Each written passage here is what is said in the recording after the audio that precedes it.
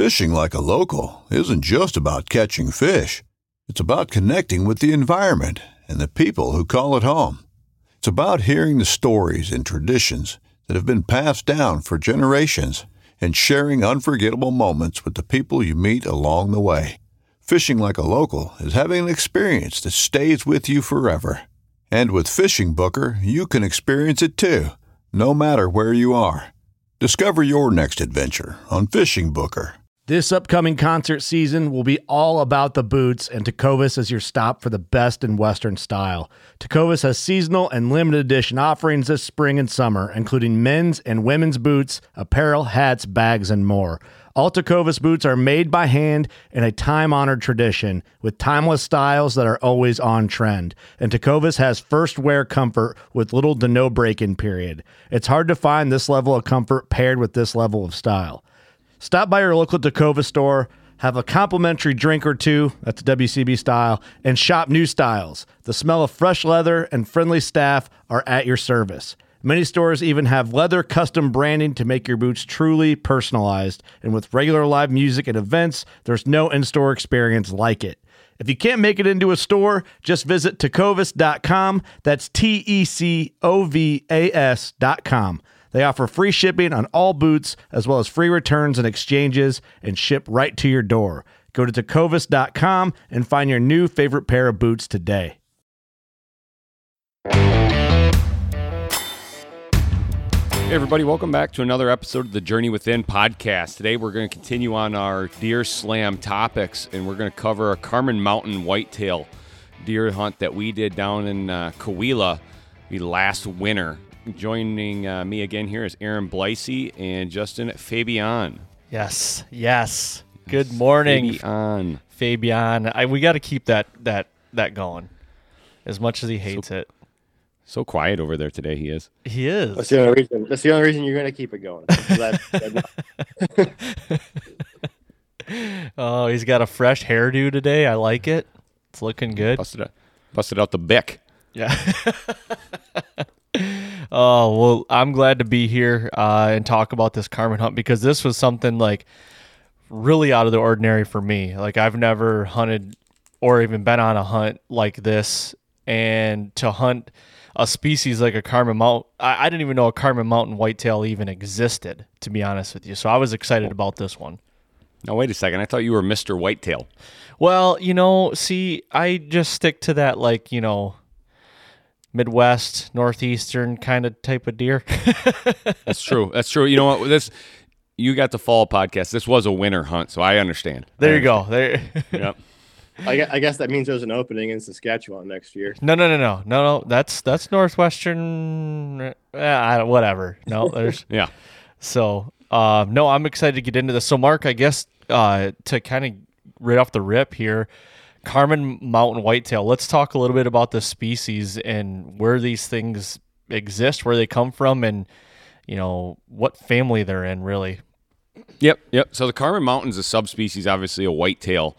And it wasn't until the 90s when SCI recognized it as a standalone subspecies, and basically how they took the map of where they are. It's the Sierra del Carmen Mountains, hence Carmen Mountain Whitetail, Sierra del Carmen Mountains. That's basically the range that they live in. That range extends into West Texas a little bit, but mainly down in Coahuila, Mexico, which is where we hunted.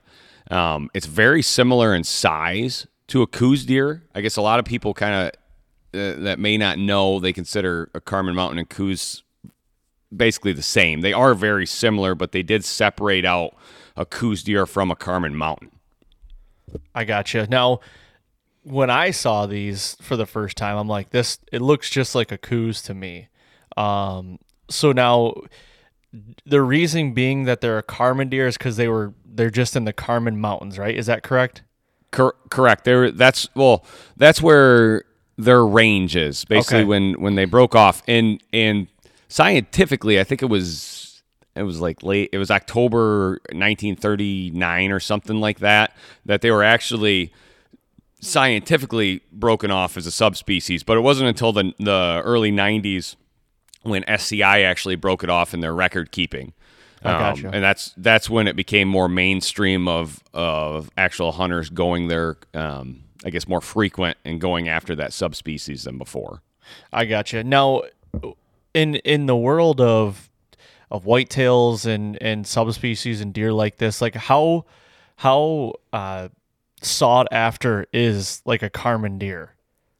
So a Carmen mountain, it's unique because if you think of both Carmen and Coues deer, if you think about the time that you hunt them, now obviously like Coues deer in Arizona, they've got an early season in August that extends all the way to January if you're using your bow and so forth.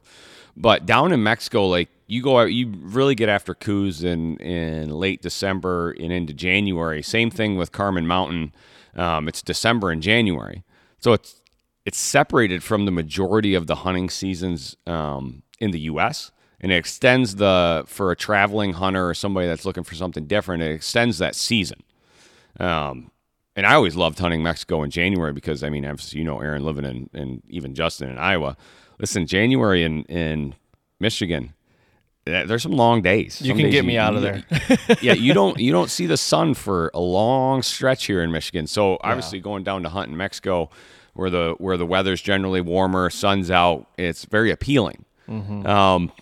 And I think it's one of those things that it's a different type of hunt. It's very similar to Coues deer hunting, to where the majority of places that you hunt, you get up high, start glassing, and these deer just have a way of moving.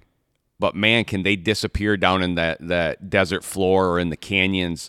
Like you'll see it, and then all of a sudden you lose sight of it for an hour and pick it up that it's moved 300 yards and you didn't catch any of that 300 yards that it was moving. Yeah, so difficult. I mean, yep.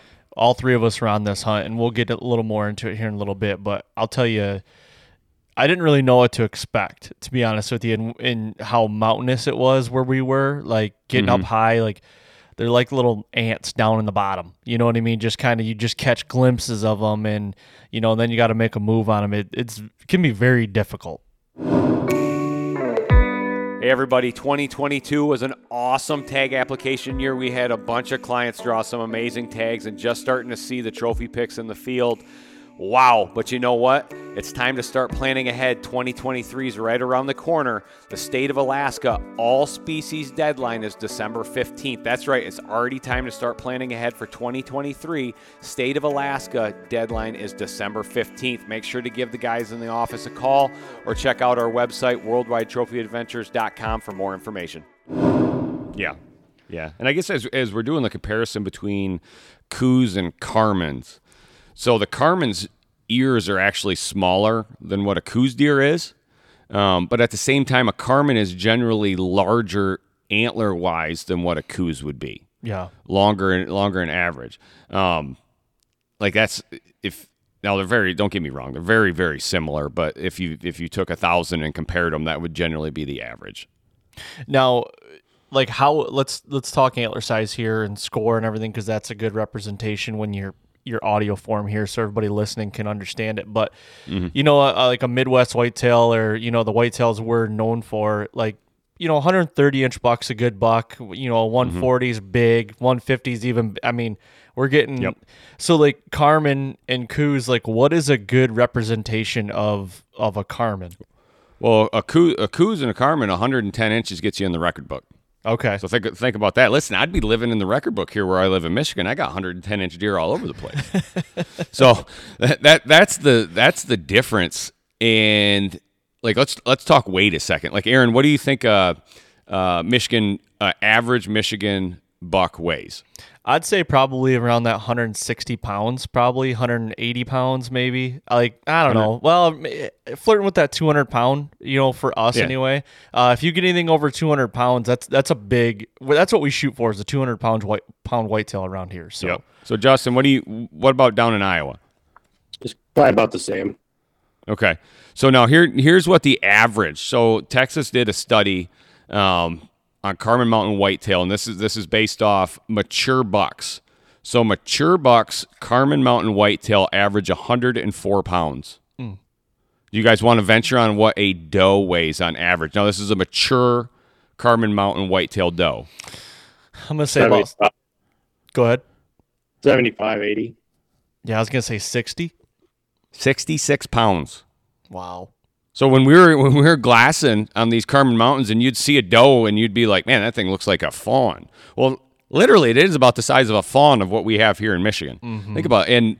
And they only stand, on average, the top of the shoulder, 33 inches.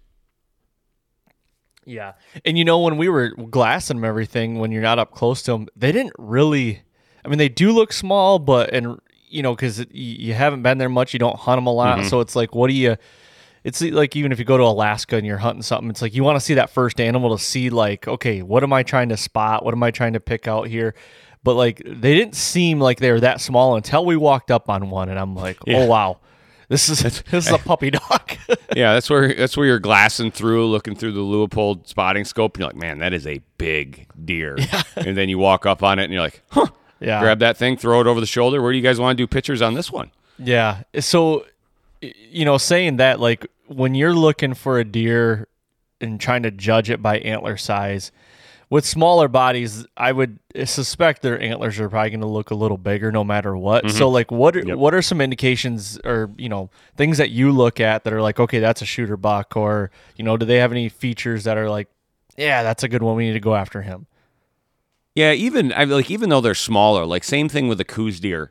Like if you glass up enough, you can just tell a young buck because it's got that young buck face. Even though they're short and smaller, they still have that same elongated nose when they look younger, and you just get those older deer and that nose gets wider, the forehead gets more wide, and it looks flatter. The horns are obviously the antlers are heavier.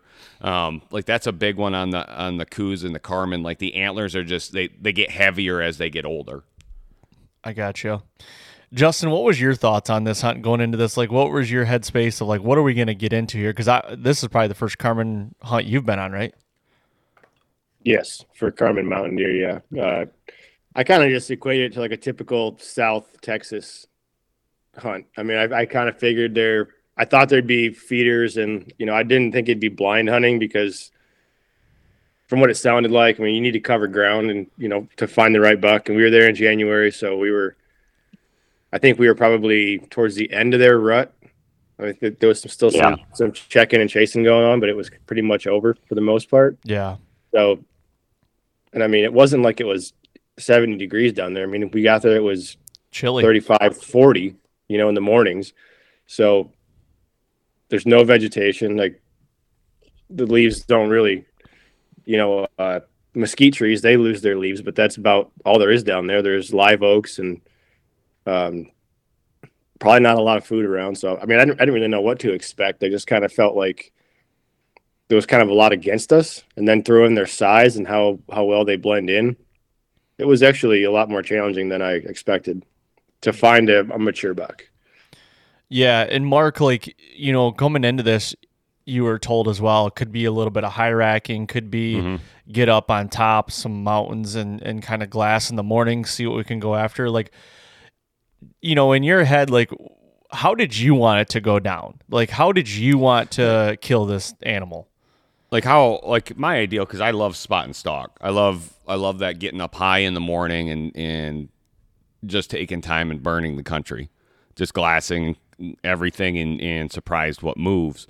Now, we went later and past the rut. I mean, obviously scheduling wise, that was on me. So I was coaching, so I had to pick a 4-day window that I could get away and head south to do it. And that's just when it was. It was one of those things that the season runs long, so you have that chance. But the rut was definitely over. So I understood their game plan of, hey, we're going to do both. We're going to get in the high rack so we can cover a lot more miles, and we're going to get up high and glass early in the morning and late at night to see what we can catch moving. And ironically, both methods worked. I mean, think about how many deer we saw off the high rack. Like we saw a ton of deer. Now we just didn't see any big bucks off the high rack.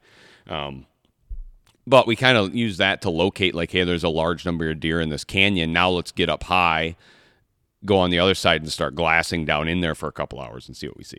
Yeah, and that's where, I mean, I love to do the burn the glass as well, because that just, I feel like you're hunting more, you know what I mean? I feel like you're kind of more into it, like it's kind of neat and kind of go after them. But I'll tell you what, you get up on a mountain, then when you go down, you're, going down the mountain and you get halfway down and the whole scenery changes and you're like, oh crap. Like, Yeah. we really need to figure out where we need to go to get on this thing. Yeah. You say mountains and it's like, it's no joke mountain. Yeah. So I'll back up just for like a little bit. Like in Mexico, where we're at in Coahuila, it's just south of the border of Texas. Like you've got Del Rio, Lake Amstead, and you come a little bit west of that into that little pocket, like where the little, it's not called the Panhandle, but like that in Texas, it's like Marfa, south to Big Bend National Park, down on that little tit down there. Like we're just across the border down there, and it's like all that land right there around Marfa, like on the Texas side, that's all that big bluff country for like a lot of aoudad hunting. So like that continues across the border, and it's like, I don't know, we're not talking like South Texas scrub brush, but it's like we got up into some elevation that you probably wouldn't expect for saying we're going to Mexico and talking about the desert. Yeah, and elevation, that's a good key. And so like when I was researching Carmen's to go down there, like the most common elevation that is they're above 4,000 feet sea level. And isn't that one of the classifications? Like that separated them as subspecies? Yeah, they put it in there. But their most common elevations above 4,000, with some up to 7,200, and they're very seldom witnessed under 3,000 feet. So like I was like, okay, thinking a whitetail. Well, like whitetails around here, they love a frickin' bottom. If you got a river bottom or something, like they're in there. So you're like, why does the Carmen Mountain not go down? Mm-hmm. And it's just so now think about this. Why don't they go down? So in the habitat that they're in, think about what it was like as we started to lose elevation. Like it was thinning vegetation the lower that we went into that desert area. Like that sweet pocket was literally right around 400 to 5,500 feet there that had all the vegetation for them, and that's why they're living there. Right. As like in that area of the world, the lower you get, like you go below 3,000 feet, and there's nothing but dirt. Exactly. So that's just why they're there. Yeah, and that vegetation probably stays year round for them in Mexico there around that range. Yep. Now, I when we got there, like to kind of go back on Justin's elevation and mountainous stuff, I did not think we were in Mexico, like the way it looked, like, and it was unseasonably cold, and then it was just, and honestly, I felt like I was in Texas, like West Texas kind of range, like Justin said, but it was very different for me, to be honest with you.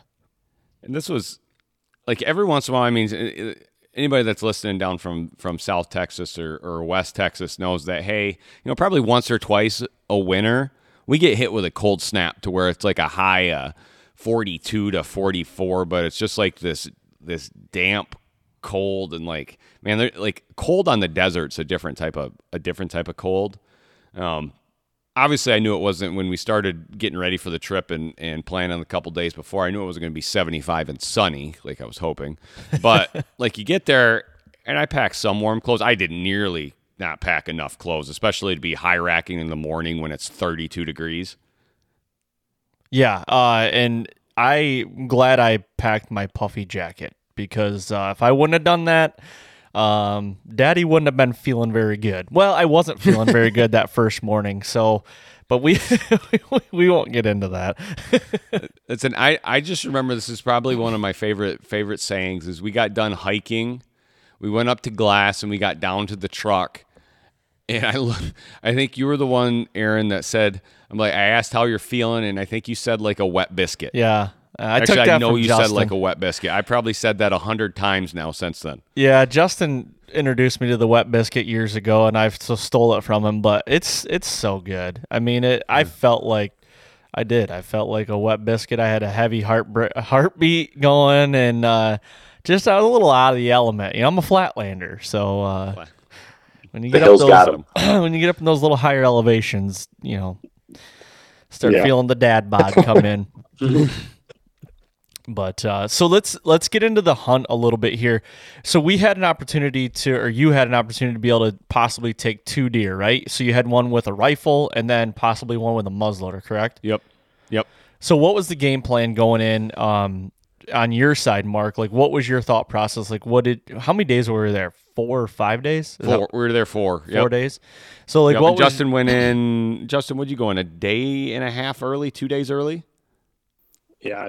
I don't know. It felt like It was at least 2, maybe 3. I don't remember. I went to a different ranch with our guide to go look at another potential hunt, and the weather was just so bad. Like we never left the room.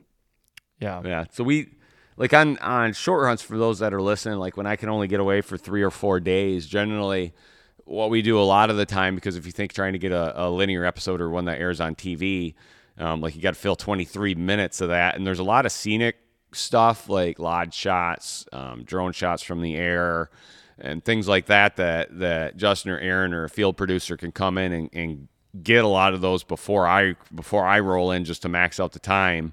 So that's what we did with Justin on this one. He went in a couple days early. Yeah. So my mindset on this was the ranch that we hunted down in Mexico is probably, well, I can tell you, it will be in the next 3 to 4 years. There will be the new world record Carmen to come out of there with a rifle and 100% with a muzzleloader, if somebody can get their muzzleloader down there like I did. Just that's the genetics that are there. Now, when we hunted that time of year, would I like to have been there 3 weeks earlier? Absolutely, because then those larger bucks would have been moving all day. And would I like to have been there 10 days versus the 4 days that I had? Yes, absolutely. But the mindset on this, it was such a high deer density ranch that in setting this one up, I can travel with both. So the mindset is, well, let's go with a rifle. Obviously, you can reach out and touch something with it. If we were lucky enough to get a rifle buck down, then let's switch to a muzzleloader and go with that. Just on the odd chance, and knowing that it can happen, of getting the muzzleloader world record, which, I mean, you guys have been there. Can you imagine being there 3 weeks earlier and with 10 days? Yeah. 10 days to extend that hunt a little bit alone. I think if you gave us a couple more days, because we'll get into it, but at the back end of the trip, I mean, we did see the muzzleloader world record. Oh yeah. So for sure. And this thing was a toad. But yeah, I think if we could have extended our trip a little bit, it would have been beneficial for sure. Yep. So, I mean, let's talk about morning one. Get up, and, the plan was to get up high, right, when we talked about that. So, Mark, from your perspective, I mean, what were you thinking when we got up on the hill and started glassing a little bit? Like, what was your thought process? What did we see there? Like, I always love getting up high and glassing that first time, because you've never seen it before. Like, everything's so new. Like, the scrub, the bushes, the trees, like anything like that, the terrain, like everything's so new. Getting up high that first morning, glassing, there was a lot of new. Then the excitement of seeing your first deer, seeing your first buck, like that first, not just the first morning, but really that first day. You're just kind of absorbing and taking it in. Then after that, we obviously glassed, saw some deer, waited a good hour and a half, then went down and how they really specialize on this ranch is to max out your full day. And the best way to do that is they determined is just to get in a high rack and then cover miles and miles and miles and miles and miles of the ranch. Yep. To see as many deer. And I mean, man, when we got down in that high rack, it seemed like you would go 6-7 miles without seeing anything. And then all of a sudden you'd get into a pocket of deer to where you'd see 8 to 10. And then you'd go miles again without seeing anything. And then you'd get into a pocket of seeing 6 to 8. Yep. And generally, when you would get into one of those pockets, there would be a buck there. Just as you go through, it's a smaller buck, and bunch of does. Couldn't really get a good look at that buck like that. And it brought a lot of excitement because you never knew when you're on that high rack, you never knew when you were going to see something. If you guys are looking for the best seat covers on the market, you got to make sure to check out Rough Tough. I've had them in my truck now going on 4 years, and they are bulletproof. Make sure to check them out, roughtough.com. Leopold offers the best optics in the game, bar none. I personally have their Santium binos and never go to the field without their Pro Guide spotting scope. I've got a Mark V on all my rifles, and also don't forget they've got some awesome eyewear as well. For more information, visit leopold.com. If you're looking to book the trip of a lifetime, make sure to give the team at WTA a call at 1-800-755-8247 or check out our website, worldwidetrophyadventures.com. Yeah, for sure. And one thing I liked about it too was like when you're high racking, I mean, it's so thick around you. So you're looking down a lot of these roads and trying to catch deer crossing or something like that, or catching them in a little pocket like Mark said. But if you see them cross the road, I mean, it's time to get out and start getting on ground then and kind of tracking them, which is really, I thought that was kind of neat. Yep. No, that's always cool too. Yeah. So, I mean, that first day, like, what did we have for breakfast? A burrito? What was it? I want to say it was a breakfast burrito. Yeah. They were, they were nice. They were good. Yeah. It's always starting off the day right. Made the tummy feel real good. Yep. And the place we stayed at is it's a older Mexican hacienda. Like it was a nice house. Obviously they had an older pool out front. Nobody was getting in the pool because it was 32 degrees, but they had a pool. Like one thing about Mexico is the food is always good. I love Mexican food. So I love that part. It's usually a burrito for lunch in the field. Like I really love that part actually. Like I don't know what it is about a cold burrito in the field. It's just awesome. It is kind of good. But hey, How big was this ranch? Do you remember how big this ranch was that we were on?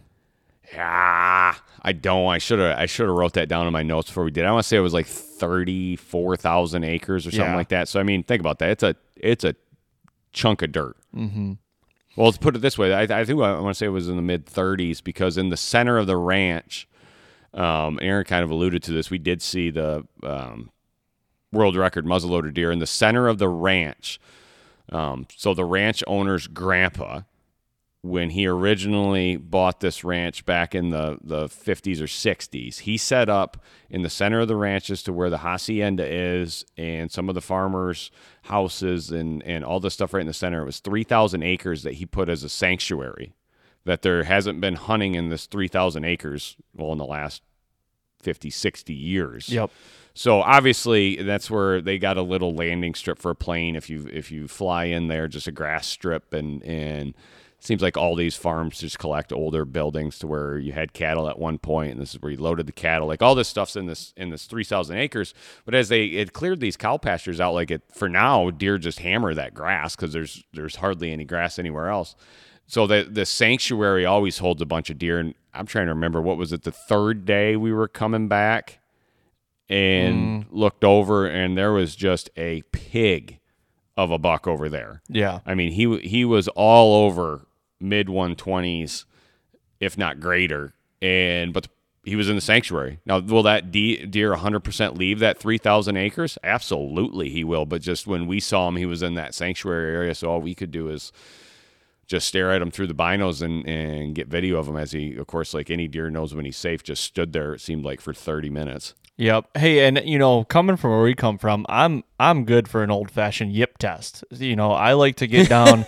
Let's do a little deer drive. Let's get him up, get him moving. Like I was all for that. And I asked Guillermo jokingly, but we'll see what he says here. There's a little bit of serious behind it. A little bit of seriousness. Let's test the waters. Let's see what his temp is on this. And I said, Guillermo, I can give you a nice little yip test. And he goes, in his accent, he said, what's that basically? And I said, well, I can get down and I can head this deer off. We can get him out of here. We can get him out of the sanctuary pretty quick. Oh, I'm good for an old Rochambeau. So listen, I'm born and raised in Michigan.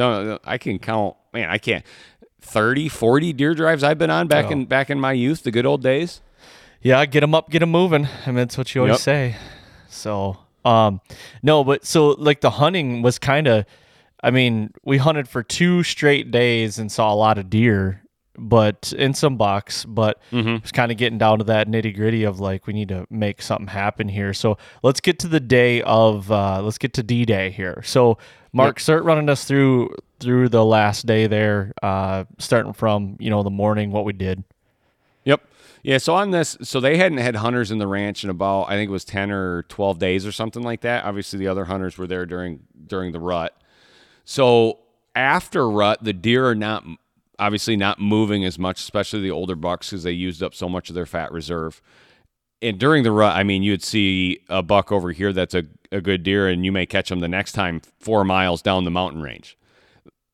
Being after the rut, the deer would get up and move in the morning, do some checking a does, but then bed down and not cover the area. Yeah, they may move from one canyon to the next over the course of a day, but then they may stay in the same canyon for a week. So what we were doing when we got there is we were basically using all the canyons and spending time we would get up in glass and be in this canyon, cover it, and be like, nope, no older mature deer here. get down high rack to the next one. Yep, no mature deer here. And we were using that process of elimination of just going through the canyons and checking. So by day 3, we were checking a new canyon 10 miles away from where we had started on day 1 and covered a whole bunch of ground in between. So the guide obviously knew that in the past, this canyon has the food and the water and everything to hold deer. So we got in there and just started glassing, and it wasn't very long before we started seeing deer move down in the bottom, and then all of a sudden you catch a glimpse of a buck, and you're like, that's a mature deer. And when you asked me, Aaron, so here, because you saw that deer as it moved early, so you asked me early on, how could you tell a mature deer being smaller in stature? So like you instantly knew that was a mature deer. So what did your brain kick in and tell you when you saw that deer? Because I want to say it was moving right to left, walking away, and we had a glimpse of it for like 20 yards before it disappeared. You know what? Seeing a lot of deer in general in my lifetime and just trying to judge, my first initial thought is I thought the deer had a frame. So I didn't think it was a young deer frame. That's, even though the deer probably scored 110 or so, it was all relative. It's weird how when you've looked at a lot of deer that when you go to these different areas, you kind of like adapt to it in a way. And I don't even think you know that your mind is doing it. But like when I saw that deer, I'm like, frame, good twos. Like the G2s I thought were real good G2s for the Carmen species, and I'm like, okay, that's probably a shooter, I would think. And he was probably at his ears a little bit wider maybe, but I just thought, first thing I said in my head was like, he's got a frame. So I thought that made him a little more mature than an immature deer, I guess. I don't know, Justin, what do you think? I thought just everything just looked like it fit, like it was proportional. Like his neck fit his chest, and his rack fit his head, and his nose wasn't long, and it was just, he still had that like straight belly, or kind of a sag, it wasn't like he didn't look like he needed to put weight on, even though it was post rut. Like everything just fit like proportionally. Yep. It just had that, like you said, you see enough whitetails, it's like one of those things where when it's like every one of them, when it's a shooter buck, like instantly your brain says, yep, that one. If you don't have to talk yourself into it, it's usually the right one. Yeah. Yeah. And proportional, that's a good one. I would not it's a really good description, Justin. I would not have used that in what I was going to say right now, but proportional is definitely the correct word now that you said it, because like instantly when I threw up my binos and you get to see him for 5 seconds before he disappears again, I looked and he had that old deer swagger, if you know what I mean. Like he just kind of, is how the sway of his body worked, and you're like, okay, old deer, and then you find his antlers and you're like, okay, they hold the mass compared to everything else that we've seen. Now it's comparative because it's not like a deer from Iowa that's got mass. It's not, not that thick, but for their size, it's got mass, and he carries it out to his tips, and you start looking at the color of his face. He looks whiter, and you're like, okay, that's an old deer, and then he's gone. Right. And it's one of those things like everybody saw him for a split second. Everybody gave that looked like a good deer. Now it just happened because we were walking, we looked up, saw him. Nobody had the spotting scope up. Nobody got that. So now everybody's sitting down. We get the spotting scope up, and we just start tearing the area apart. And he doesn't show up again. And you look at it from up above, and you're like, how are we not seeing this deer moving? Like you think you can cover everything. And finally, we move a little bit, continue down to the left, and probably go another 300 yards and start glass and catch them moving again. And all it is they can get on like these dry river beds or creek beds, and they'll hit one of those, and you think you can see that whole area, but it's so thick down there that you can't. Yeah. And we catch a glimpse of them again, this time through the spotting scope, and mature deer. Time to go after him. Now it's time to get set up. So where he's at and moving, now it's trying to, okay, what are the markers we're going to use for where he's at? Because he's moving. He's not moving fast.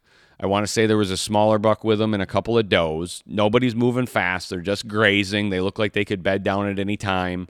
We need to disappear off the backside here and move quick to get around so he doesn't know we're moving. But when we pop back over, we need something to mark where he was at. So we picked I want to see some larger pine trees to where he was at. We do the big move around, come over, and of course when you pop over quarter mile away or whatever it was, when we pop over, nothing looks the same, and you're like, was that the tree we used as a marker, or was that the tree? Like, everybody's all looking around like what it was. And of course he had moved again and was, I think he was bedded underneath a tree. Yes, he was bedded underneath the tree that we used as a marker.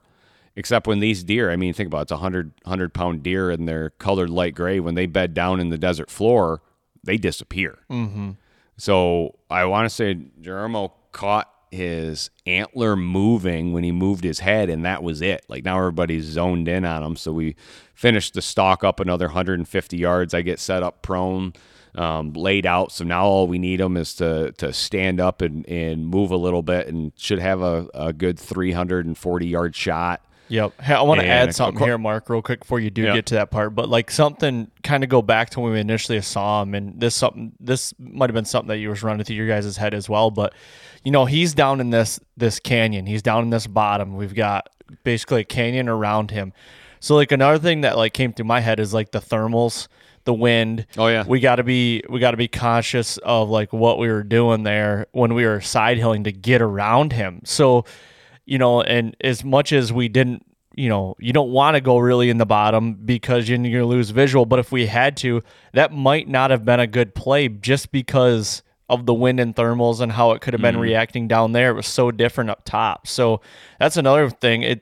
I don't want people to think this is like a real slam dunk, easy deal. Like these deer they're deer, they just like every other free range whitetail. It's like, they're not just going to stand for anything, so you got to take everything into consideration on this. Yeah, if this buck would have saw us or smelled us, I mean, you guys saw how he disappeared just when he was walking normal. We would not have saw this deer again. He would have hit one of those creek beds and just gone. Yeah. To the next canyon. And like, imagine the only reason we saw this deer is because we literally caught him in a 25-yard opening walking. And it was just out of happenstance that I looked up and saw him as we were walking. That was it. Like, if he would have made it through that, we would have went another 150 yards where we were trying to get to and set up in glass again. If he wouldn't have left that thicket, we wouldn't have saw him. Mm-hmm. And think about it. He was only 30 minutes away from bedding up for the day. Yeah. So it was just, I mean, that's hunting though. It's lucky. It's being in the right spot at the right time. It's always having your binos up, always looking ahead, always looking down. Like that was it. The deer almost disappeared. So now take that. How many of those canyons had we gone through and glassed that, yeah, there was a big mature deer in there, but he was already bedded up for the day because it's post-rut. He probably ate through the night and moved for the first 15 minutes of daylight, and we didn't catch him because he was in some thick stuff, and then he bedded down. Mm-hmm. Like, that's the tricky part about that spot and stalk. That's why keying it on the rut timing is so important. Because Coues deer and Carmen Mountain are so aggressive. They're smaller deer, but they're so aggressive. Aren't they one of the more aggressive species? They are. So like on Coues deer, like I've hunted a lot in Sonora on ranches that have Coues deer and mule deer, and Coues deer will 100% bully out the mule deer. Coues deer always get the best habitat, even though like the mule deer is 4 times its size. Doesn't matter. The Coues deer is just more aggressive, and Carmen's are the same way. Yeah. So like if we would have been there during the rut, we would have saw a ton more deer, a lot more movement. But again, we're there when we're there, and it's just got lucky, caught this deer coming across the little opening. Yeah, and we're running out of time too. I think this was our last day, or was this was the last day. We could have hunted the last morning, then had to start boogieing back because I want to say I had a game to coach the next day, so it was tight on travel, and especially travel during the old COVID days, and even so much now. Like travel's just so much more difficult. You can't just say that plane takes off at 10:30 and it actually takes off at 10:30. Right. Yep. When you need mealtime inspiration, it's worth shopping Kroger, where you'll find over 30,000 mouth-watering choices that excite your inner foodie. And no matter what tasty choice you make, you'll enjoy our everyday low prices, plus extra ways to save, like digital coupons worth over $600 each week. You can also save up to $1 off per gallon at the pump with fuel points. More savings and more inspiring flavors make shopping Kroger worth it every time. Kroger, fresh for everyone. Fuel restrictions apply. Another day is here, and you're ready for it. What to wear? Check. Breakfast, lunch, and dinner? Check. Planning for what's next and how to save for it? That's where Bank of America can help. For your financial to-dos, Bank of America has experts ready to help get you closer to your goals. Get started at one of our local financial centers or 24/7 in our mobile banking app. Find a location near you at bankofamerica.com/talktous. What would you like the power to do? Mobile banking requires downloading the app and is only available for select devices. Message and data rates may apply. Bank of America N.A., member FDIC. So we get up in a position here. Mark, take it from there. Just kind of, if we side hill. Sorry, I digressed a little bit there. And Yeah, no worries. So take it from there. Yep, we side hill, got set, caught him moving in his bed, continued down to a good spot, another 150 yards. I think we were set up 340 or so yards away. I got set prone. I mean, had the rangefinder, ranged it, rock solid. I want to say I had my binos underneath the butt of my gun. I mean, just locked in. And like so many other times in the field, like you get locked in and that deer is, man, he's locked in too. He's just ready to close his eyes and take a 6-hour nap. So you're set up, and now after 30 minutes, everything's starting to get a little sore. The back hurts, the neck hurts. Everybody went from high alert to you look over and it's Indian style sit now, like just hemming and hawing. Somebody's looking over to the right, thinking about digging into the burritos. Like when's this deer gonna stand? But finally, what was it, like 45 minutes when it finally stood? I can't remember really. It was all a big push for me. Justin, do you remember? Yep. Yeah, I don't know. At one point, we just said someone do something, and I whistled. Oh, that's right. Yep. The old 2-finger dad whistle, and just one of the does stood up, and they were like, "Wait, what was that?" And then since she stood up, he finally stood up, and it was game on. I forgot about the dad whistle pipes. I'll tell you what, if you want to hear a man whistle, Justin Fabian is your guy. I mean, Fabian. You literally could hear him in South Texas, I swear. So we've had a lot of times in the field to where something's bedded up, and not so much this time. Like the wind stayed steady; it was in our face. Like none of that, but like you can get out of it if you're laying there for so long. Like all of a sudden you got to lay on your side or lay on your back just to stretch. And if that's the moment when he stands up, it's like, man, you missed your opportunity. So there's been lots of times in the field you give the old rock throw or you give the old, hey, whistle. And in the best time, like this one worked out perfect because when Justin whistled, doe stood up. Not even sure the buck heard him, but obviously the buck looked at the doe. She stood up with a purpose. So he's like, man, I should mosey out of my bed here and just see. But he doesn't know where to look. So he stands up, takes 2 steps, which was in the opening, staring at her. And obviously, because I knew Justin was going to whistle, we had it all set. And I was right behind the old trigger and let her fly after that. Yeah, good shot, too. I mean, it was kind of a bang-bang deal. Like, he got up and you could tell he was probably going to bolt, and it was just one of those ha-woo kind of things.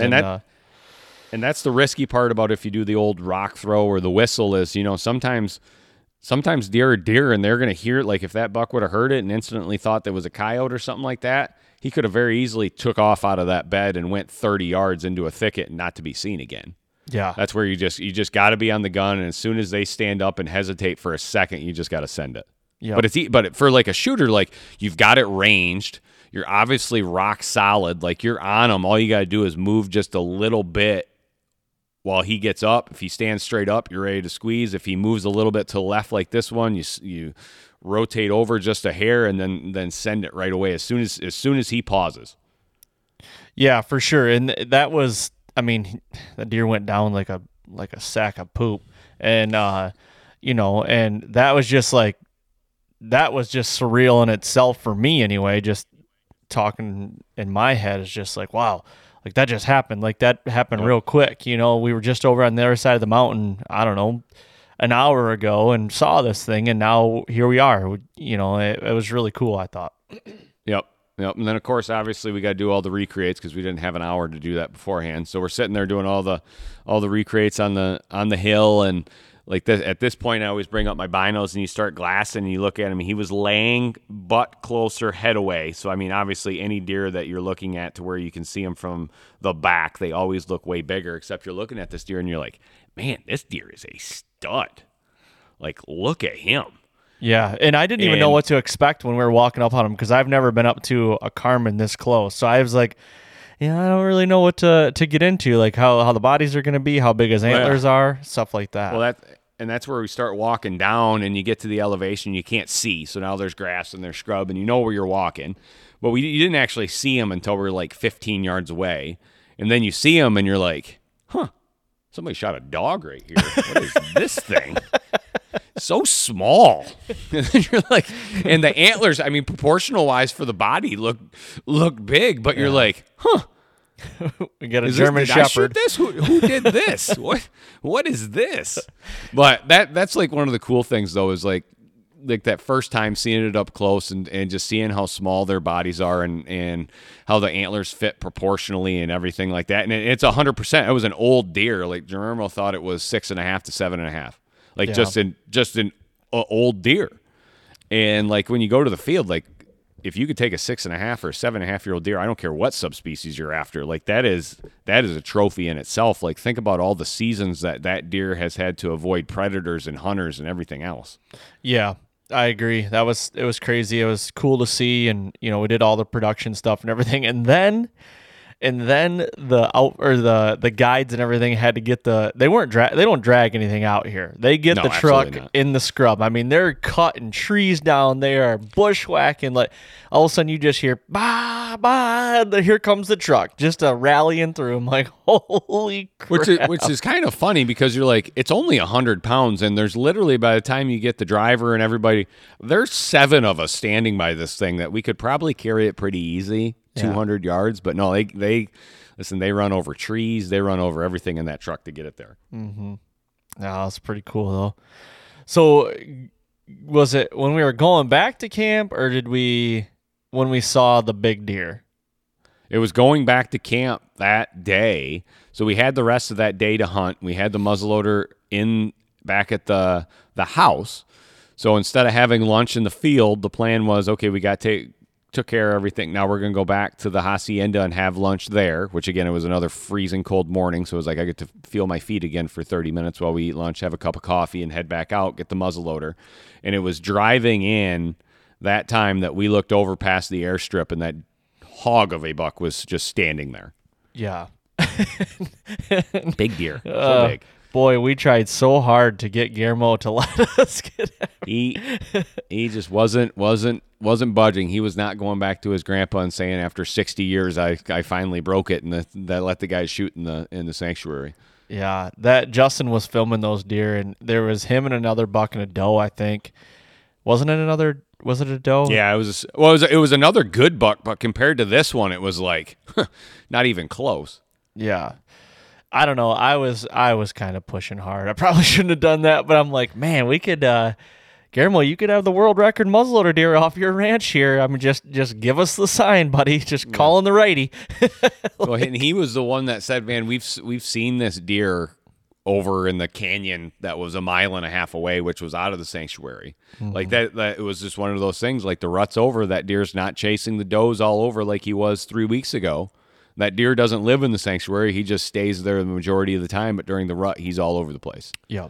Like that, and that's and now hindsight, like you're there in the field, got the muzzleloader so close, and you're like, man, you can make that work. But now that the trip's over and you're back here, you're like, man, what they're doing with the conservation and the habitat and on that ranch of actually keeping that sanctuary right in the middle, because they're trying to keep all the deer there, and they do heavy predator control in that area.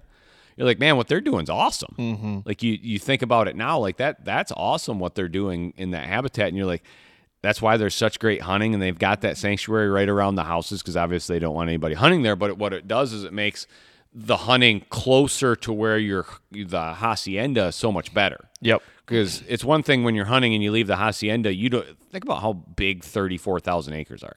Like, you don't want to have to drive to the other side of the 34,000 acres in 3.5 hours in that high rack to get to the other side where the good hunting is. Like, you want it to be close so you can be hunting right away. Yeah. No, I agree. All kidding aside and joking around, like, yeah, we get why Guillermo's doing that and why his grandfather started that. Like, it's a really good conservation move, management move. Like, I totally get it. They don't want to overpressure and over harvest their deer, to be honest with you. Yep. So I get it. Yep. Yeah, well, I mean that's Carmen, the Carmen hunt. I mean these animals are really cool. Like Mark, I don't remember if you ever taped him out or whatever. I thought he'd be like 110 inches probably. Is that where he probably was? We never I never taped him out. Yeah, Never just to taped give him out, everybody but he was- just kind of a visual through audio form. That's what I was getting at there. Yep. So Yeah, now the visual through the audio form, what you really got to go do is you got to hop on over to the YouTube page and watch the video. Yep. Like that's just what you got to do. Then you can see it with your own eyes. yeah, as this you're listening to this podcast, the video is live at Mark V. Peterson YouTube channel. So go check that out and you can see that whole hunt unfold. It's pretty cool and kind of connect the dots. And there's a lot more into the hunt that you can see than we got into here, like just good variations. So yeah, go check that out as well. Yeah. So are we going to talk about the aftermath of this trip? Oh yeah. Justin, do you want to talk about the Justin, I don't know how you. We've kind of cut Justin out on talking a lot on this. You one got 'cause the his worst audio's- end of this stick, Justin. His audio's been a little broken up, but Justin's got to dig in and give the old recap here. What happened? Your whole how was the Mexico trip for you, Justin? Let's talk about that. After the whole North American waterfowl slam, trip to Africa, Greenland, everything we went through, and all of 20. Which was in the middle of 20, right when the Rona was fast and furious. Yep, I got through all the fast and furious part of the Rona, and I got it Without in getting Mexico. Rona. Yeah, without getting it. Yeah. I got it on that trip. At some point, I don't know where or when, but I came home and tested positive like 3 days later. I know where you got it from. Yeah, that's true. I do know where I got it from. The COVID cowboy that was driving us around. Yeah, the guy that I was with for the 2 or 3 days before you guys got there. He was he was in his deathbed. He was in his truck, wearing like his puffy. He had a Stone Glacier puffy jacket and pants with his beanie on and everything in his truck, heat cranking. Slept for 2 days straight. And you were riding shoddy with him.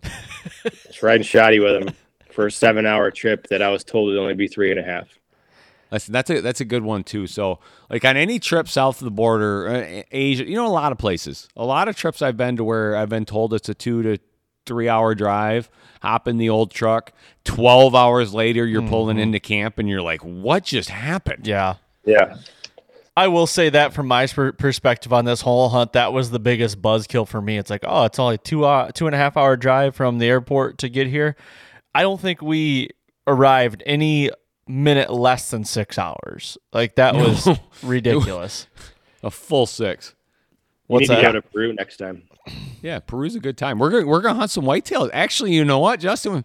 We're gonna hunt some whitetails in Peru. They've got 2 different subspecies down there, and Aaron, being Mr. Fall podcast guy, he's got to go for that. Well, only if it happens in the fall, Definitely. I mean, it definitely won't happen then. But listen, chasing whitetails at 14,000, 15,000 feet, it's gonna be a good time. What kind of whitetails are over there? What is it? The mountain whitetail, and they've got a coastal one. I'm trying to remember the names off the top of my head, but they've got 2 different subspecies in Peru. They've got one along the coast that's in thick brush stuff, and then they've got one in the mountains. And actually, right when we left Peru this year, Angela, the outfitter we were with down there, had a whitetail hunter that he literally dropped us off at the hotel because we took a little bit longer than we were supposed to. Dropped us off and then went and grabbed this whitetail hunter, and it was the next morning they shot a toad of a whitetail. Really? Now, don't get me wrong. It normally doesn't happen like that. It's normally like an 8 to 10 to 12 day grind out at 15,000 feet. Yep. Huh. That's cool. I didn't even know there was whitetails in Peru. Yeah, I think he. Yep. Again, small subspecies. Is it like an Indian whitetail, just like the Indian goose or something? I don't remember what it was called specifically, but yeah. Well, that's neat. So Jovid got It's the mountain whitetail and the coastal whitetail. Okay. In Peru. Yeah. So to kind of recap this here. Sorry, Mark. On this real quick, Aaron, and you left something out. Like, so Justin had tested positive, and then I think during this trip, I remember Aaron very distinctly saying that he was superhuman. Yes. Because he pretty much can't get the virus. I couldn't get Justin, the virus. do you remember that? Oh, specifically, yeah. Specifically, I am superhuman. I have been around it, and I just cannot get it. So, yeah. I was exposed to it 4 times before leaving on this trip, and I had yet to get it. So I'm like, you know what? I am invincible. Like I can't be touched right now. So coming out of this trip, I mean, Justin, when you got home, you were like in bed for like 2 or 3 days, weren't you? Like you were down and out. Yeah, I was out for a little while. And you know, Mark, I think you got to touch a little something, but I was good. You know, I was great. I felt unbelievable. You know, I felt like I was I could go run a 40-yard dash at like 3.9. What kind of time? I was gonna say, what kind of time would you get in a realistic 40-yard dash? Oh man, I'm a Tom Brady kind of speed kind of guy. So we're talking high fives probably. Just a good breakaway, just looking like a knee may give out as you go. 100%. I am more of like a quick guy. My first 3 steps are quicker than crap, but I mean, for the longevity, we're slowing down real quick, you know. But no, and then when what was the trip we were supposed to go to? Was it Argentina? Argentina, yeah. I tested positive for COVID right before that trip. I thought I was invincible. It's the day before. Yeah, I got my results the day before, and it's like, oh, you got the vid. Great. Awesome. Way to ruin our plans, Aaron. Yeah. I was really looking forward to that trip. Don't worry, it wasn't a good one at all. We didn't eat way too much and shoot a lot and drink wine by the cases. So, well, I mean, you know, after the Mexico trip, we got into the wine a little too much the night before, and you know, I think my exact words the first morning when we got up and got out, I was like, I can't ride in the back of that truck. I got to get in the high rack because still spark knocking a little bit that first morning. Listen, by the time you mix wine with some cervezas and a little bit of hard liquor, some of the next mornings they get a little rough. Yeah, you know, that happens to the best of us. So you're saying it wasn't the elevation?